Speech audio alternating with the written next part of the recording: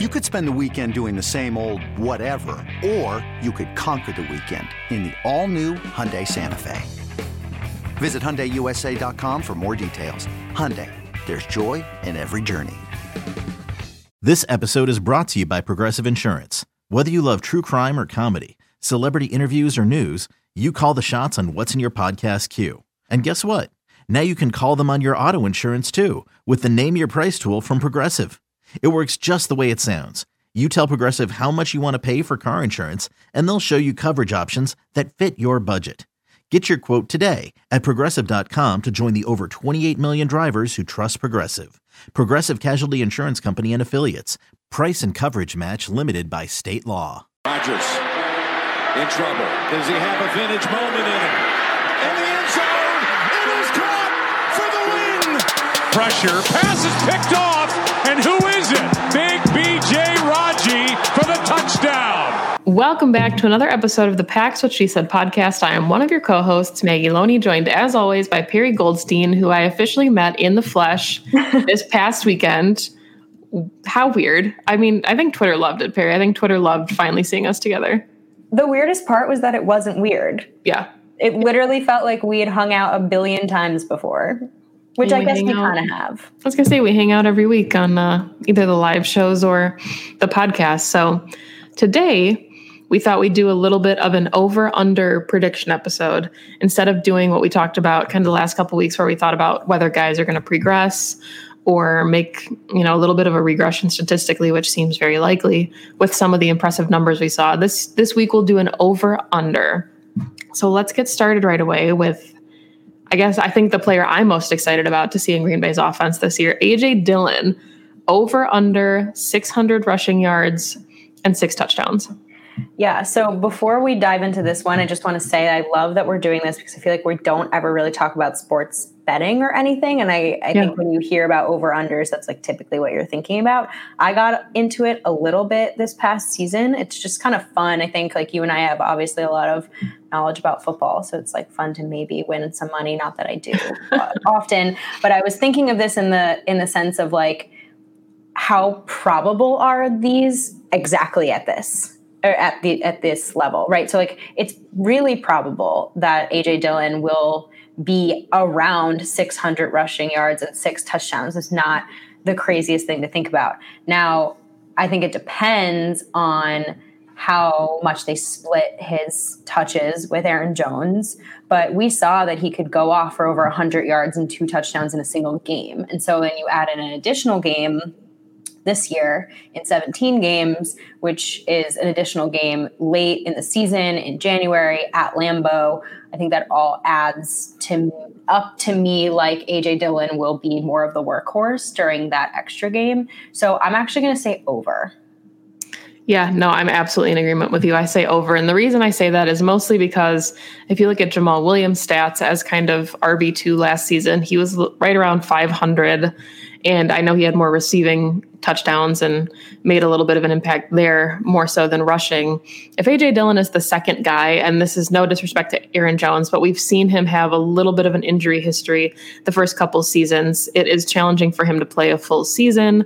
And if he needs any type of rest week, like you say, in the cold, going into the final weeks of the season at Lambeau Field, that's when you let Quadzilla and the Quadfather take over. And yeah, I think 600 is low for him. And the 6 touchdowns too can be receiving or rushing. I didn't specify there. It's just 6 total. So I guess that even leads me to think it'd be over as well. But yeah, I mean, A.J. Dillon, by all accounts, I think everyone expects him to have more production than Jamal Williams. That's obviously what the Packers are expecting because they drafted him and let Jamal walk in the offseason. So based off what we've seen, I think something I think about also, which he mentioned once in a presser, and then we can move on to our next one, is that running back is such a rhythm position. Yeah. And that it's hard to get into a rhythm and actually like be somewhat disruptive when you're in like for 5 snaps a game. So we saw what he can do when he's in a significant amount of time. Yeah, absolutely. And I think we saw, like, he had little glimpses, especially in the passing game. He'd get like one rep and then go back to the sideline. And Exactly. I'm excited to see him kind of build momentum, because I think the Titans game is a good example of that. Will every game he plays look like that? Absolutely not. But it does kind of show you what he can look like and how he can impact an offense. So let's flip to the defense. We can kind of flip-flop back and forth maybe. Jaire Alexander, you came up with this one. Of course you did, the certified cornerback stan. And I think it's a really good one. Under 100 receiving yards allowed. Yes or no? Yeah, 100%. I was debating whether or not to make this lower, but I felt like 100's a really nice even number. I mean, arguably number one cornerback in the league. I think PFF ranked him at number one, like neck and neck with Jalen Ramsey. Just absolutely shut down, locked down, barely gave up any yards, if at all, during a game. So I don't see any reason why he won't have a repeat performance of just an absolute kind of stud, lockdown half of the side of the field in this next season as he takes another jump. You've seen what Joe Barry has been able to do and kind of work with some of his cornerbacks. And then you get another year with Jerry Gray. And I imagine just a repeat performance from Jaire. The only thing that you can knock about his game at this point is his lack of interceptions. But again, no one's throwing him the ball his way. So I don't even see a world in which he does allow 100 receiving yards because no one's going to throw the ball his way. The only thing that I think about with this, I do think it'll also be under, but if he does get utilized in that star role at all, I mean, Jaire's quick and I think he can cover the middle of the field really well, but I could see him giving up yardage unintentionally on some of those crossers if there's like a natural pick or something built in. Yeah. But I don't think that's necessarily a testament to him and his skill level as much as just if you're playing that star role, I think that's kind of where you can give up some of your yards. But it is interesting because I wrote I don't know if it was bold. I don't really think any of them were that bold. Predictions article for Cheesehead TV. And one of the things I said was that Jaire finally gets first team All-Pro after this season. And I think, giving up less than 100 receiving yards would go a long way in his campaign to doing that if he can do it for a second straight season. So now we're in agreement. Thinking now like how feasible that is for a cornerback. Like I think less than 100 receiving yards in a season is pretty hefty. Or a tall order rather is what I mean. But I really see him being able to do that. And there was a time in Jalen Ramsey's career, I think I'm looking here in 2019 with Jacksonville before he was traded when he only gave up 147. So it's possible. Yeah. And if anybody can do it, it'll be the guy that has his own island, I think. So. Yeah. No fly zone. I thought you said no flags, which also fits, but no fly zone as well. All right, moving on. This is another interesting one. You came with all the really good, thoughtful discussion, and I came with like the really basic ones. But Jordan Love live snaps 50 under center, over or under? Yeah, I threw this one in here because I thought maybe we could have like a tiny little discussion about Jordan Love and the way he's looked at camp and kind of the Aaron Rodgers situation, because Jordan Love wasn't even active last year, right? He took not a single snap. It was Tim Boyle doing the kneel downs. And I added here, not including kneel downs. This is like real, actual snaps. And my thought process behind this one was really like, okay, let's say Aaron Rodgers does come back. We saw Tim Boyle take some reps in the fourth quarter, right, when the Packers were winning. So I think that it is possible if Aaron Rodgers comes back that Jordan Love will have about, around 50 snaps with the offense. I'm saying over for both of them because of that and because if Aaron Rodgers doesn't come back, you're looking at QB1. So I think that we're going to see Jordan Love in some level of meaningful snaps in live games this season. I think that's really interesting because I'm going to take the under. I'm going to say that I think Jordan Love, and it's hard to tell because of camp. We're not there. But based on what we're hearing, he's made a lot of progress from last season. I absolutely think that he'll be QB2 on the game day roster if Aaron Rodgers is the quarterback. I think if you were counting preseason snaps, yes, he'll take the over because I think he should rightfully get the bulk of preseason snaps. Yeah. But if we're talking about in-game action, the only way I see him eclipsing 50, unless we're counting maybe kneel downs, is if he's the starter. And I am still very much thinking that Aaron Rodgers comes back. And I am too. I also was thinking about, having the idea that there's an extra game. So let's true. say the 17th game means nothing for the Packers. They lose or win. They've solidified their spot in the playoffs. They want to rest their starters. Jordan Love could get an entire game. So there's a number of different ways that we could really see him take meaningful snaps under center. Yeah, I really like that. So not to completely like deter or derail the episode, but curiosity's sake now, we always kind of look at 10-6 as like the bar to get in the playoffs, where like you win 10 games, you kind of think you have a shot, or you can at least get a wild card. To you, is it now 10-7, or do you need an 11th game? Is it 11-6? Like, what to you going into the season is like you're hit this bar, you probably make the playoffs? 10-7. You think so? Yeah. Yeah, I think 10 games, double-digit games to me is the threshold. Yeah, because you're also going to get teams that go 9-8 that I think make the playoffs. Yeah, because to me, I mean, I think, and maybe it's just what we saw last season with, the way that the NFC West was so stacked, and we're seeing now maybe the AFC West can be like that. The AFC North is really stacked. To me, it's 11-6. So I'm curious to see now what that 17th game does, because I love evenness, and the fact that we can't have like a perfect 8-8 season is going to make me a little bit insane, but maybe we'll get like an 8-8-1, and that'll do something for my brain. Yeah, I'm an even number kind of person also. I think that makes sense. Both you and I are type A. But I'm never going to complain about extra football, especially if it means, us getting to see some guys that we wouldn't normally see in a 16-week season.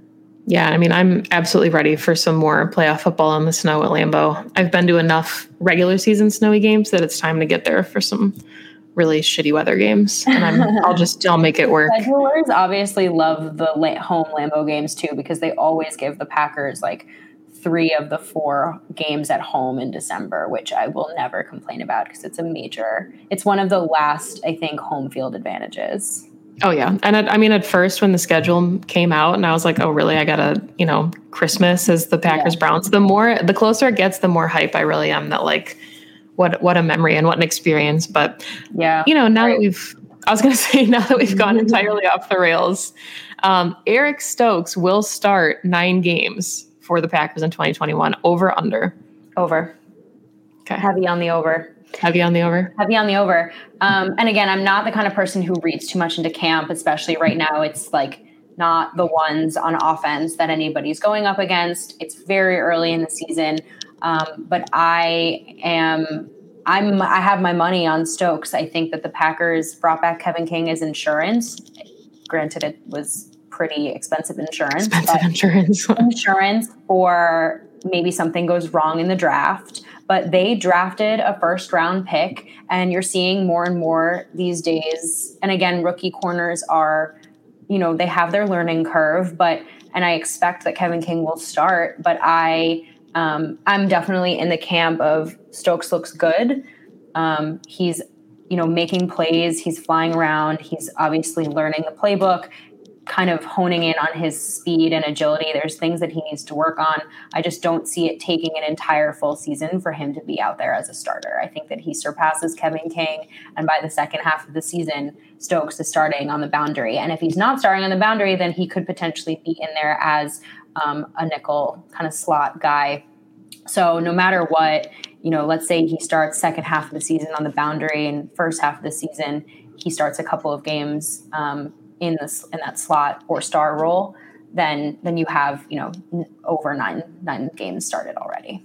Yeah. And I think the interesting part about this is I agree with you. I think it'll be over, but there's also a part of me that can see in certain packages in Joe Barry's defense, Jair being the star and it being Stokes and King as the starting boundaries, even if they like rotate in and out of that. So yeah, I'm with you. I think Stokes has the size and the speed to be on the boundary. I don't actually necessarily think that his skill set lends itself to a slot role. I agree. He's very much more of a boundary corner, which is good. That's what the Packers need. I think that if he continues to develop the way it sounds like he's developing, he's turning himself into like a bona fide starter. Yeah, for sure. And I mean, I think I almost included this in the predictions article I wrote, but I didn't know if it felt like a gimme or not. We talk about, Jair Island and probably giving up less than 100 receiving yards or close to it, potentially in the first team All-Pro conversation. And you would think like that means that somebody like Eric Stokes, whoever's opposite, will have interception opportunities because the ball likely will be thrown their way. I almost said that I thought Kevin King would have at least 2 picks because of that, but didn't work in 2020, right? Like he still just gave up yardage and reception. So I know this is not, I guess, fully the question, but what do you think maybe like a rookie season campaign for Eric Stokes could look like with interceptions or passes defensed? That's a good question. I think that if he starts more than 9 games, he gets, 1 or 2. His picks in college weren't necessarily right place, right time. They were actually very much like him making a move. Yeah, like being in good coverage and going for the ball. He seems like the kind of guy who has an eye and a nose for the ball. But at the same time, I don't rest my idea of success for him on those stats. Right. Because, I think a lot of corner play is making sure nothing happens, right? Just being in good coverage and not having the ball thrown his way. But at the same time, for a rookie, I'm playing devil's advocate for my own argument. For a rookie, you're probably going to get targeted because you're a rookie, and he will probably make mistakes. But because of that, it'll also give him the opportunity to make plays.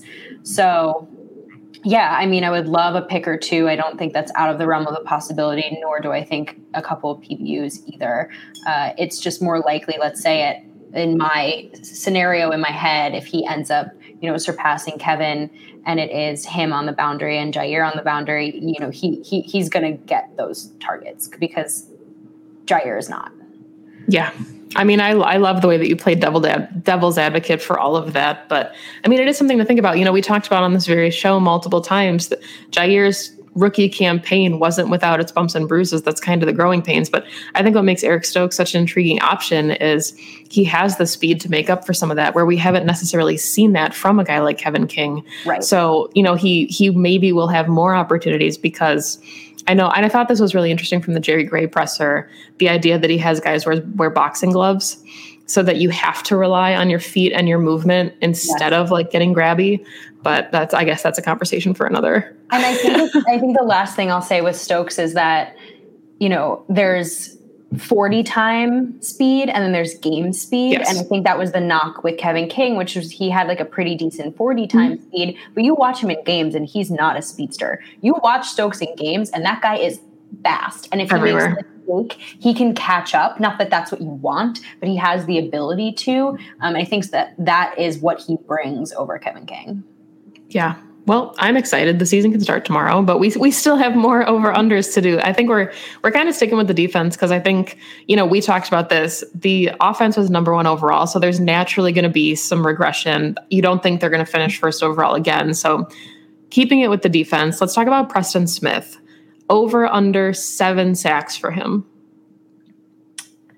This one is the hardest one for me to think about.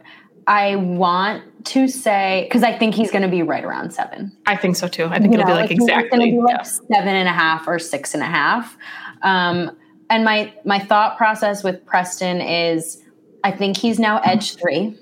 I think Rashawn is going to get more snaps than he is. Agreed. So naturally a little bit less of an opportunity. But again, his entire contract is based off incentives. And so when you get someone in the building, and I don't think that the fire is gone from Preston at all, and then you add in that monetary aspect to it, which was very smart from the Packers, you're going to get Preston out there like hungry. I think the other thing I think about with Preston is, and it's been talked about a decent amount, is how he kind of has an every other season, where you saw it with Washington as well, where one season he'd have double-digit sacks, the next he would be lower. And so if you're looking at patterns in his playing, then you're looking at, okay, he had a really strong first year with the Packers, a not as strong second year. So then you would think that his third year would be stronger. So now that I've talked out all of my thoughts, I'm going to go over.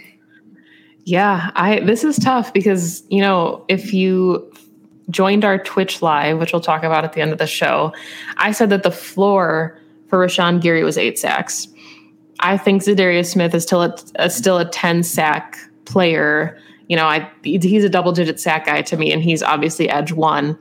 So to say that between those two, you're going to have at least 18 sacks, like what does that leave for Preston? But the more we talk about it, I really think that in Joe Barry's defense, it will be the over. And we've even seen, a little bit from Preston on social media and Za'Darius. Like, I think that all of them know Preston is better than his 2020 season. And I think he's hungry to prove that. He came in leaner, which we know Joe Barry likes for his defense.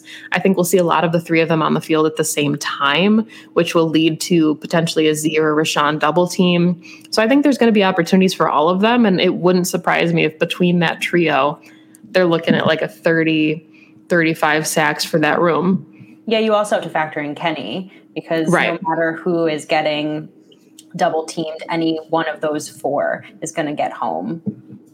Not that plays into this over under at all, but just the idea that front four is pretty nasty.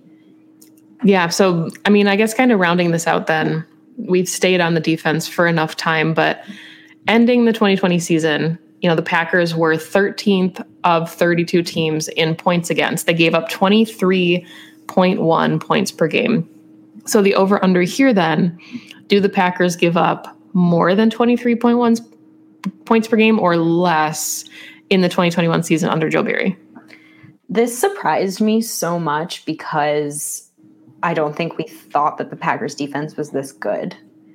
23.1 points per game is pretty low. It's a red zone defense. Yeah.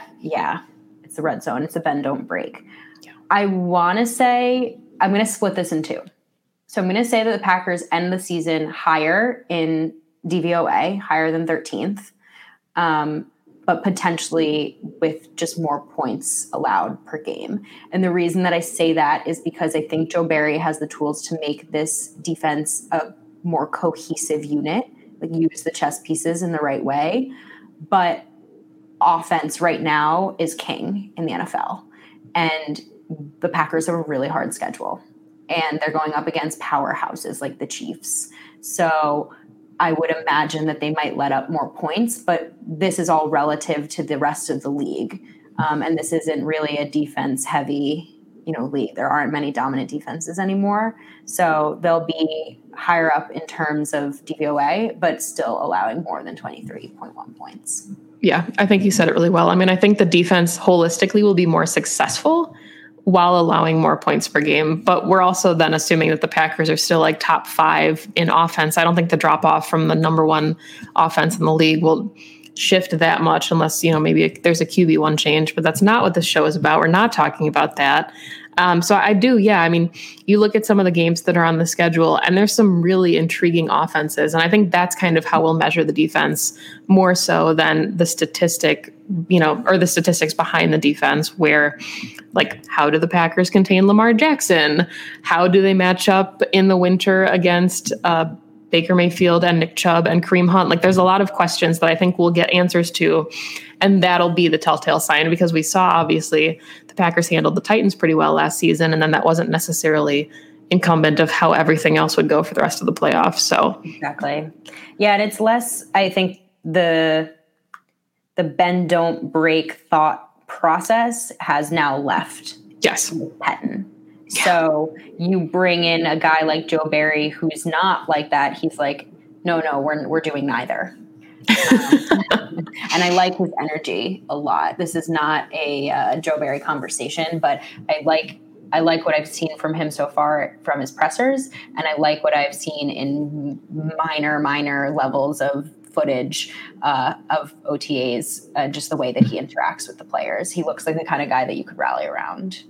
Yeah, and I mean, I know that I do like the Joe Barry hire for what it is. I like the defense, the scheme he'll bring to the defense, but it can't be said enough that I would run through multiple walls for Mike Smith, who, showed up to his presser missing a tooth. Like, that guy. I mean, that's how you make a nasty edge rush unit. You also promote Jerry Gray to defensive passing coordinator, yes, which I think cannot be understated enough because, again, like, you're going to get some yards on the ground, but where you end up in terms of what we're looking at, like points allowed, that's from passing. Like this is a passing league. And so I'm really curious and excited to see what Joe Barry, they have the same names, I'm sorry, what Barry Gray can do now that he oversees the entire secondary and sort of passing defense. Yeah, no, I'm with you. And this was fun. I mean, I think we could have honestly done over-under scenarios for just about every person on the team. So before we wrap up, a mailbag episode where people can hear what we think about their over-unders. Yeah, that'd be a good one. I was going to say, are there any over-unders you want to plug or, hit on before we wrap up? But anybody we're missing? No, just save it for the mailbag that we're apparently going to do like next week. Over-under Aaron Rodgers shows up on June 8th. I'm going to take the optimistic over because I don't want to think about it if he doesn't show up. He's going to owe them some moolah if he doesn't. But again, that's not what this episode is about. We need to plug some things before we wrap up. We have a lot to talk about. Yeah. Yeah. So we'll start with the live show. We canceled it this week. We're sorry. Traveling. I adopted a cat. It was a lot. So we're going to go June 8th. It's going to be a really interesting show. It's going to be cathartic or like... Yes. So I think it'll be good. It'll still be Tuesday. It'll still be 6 p.m. Lambeau time. Yep. Nothing's changed except the week. The additional thing is that Maggie and I started a Pax What She Said Twitch. We did our first Twitch while we were grilling together in Kenosha. It was super fun. It was quick. We'll probably do longer ones. I think we'd like to make it that our lives run through Twitch as well. So you'll have another platform on top of StreamYard, YouTube, Periscope, etc. So follow us on Twitch. It's just Pax What She Said, I believe. Yep, without the apostrophe. Right. And we're going to do some other like more kind of personal fun stuff. So we'll get, a Maggie basement tour because she has so many amazing memorabilia.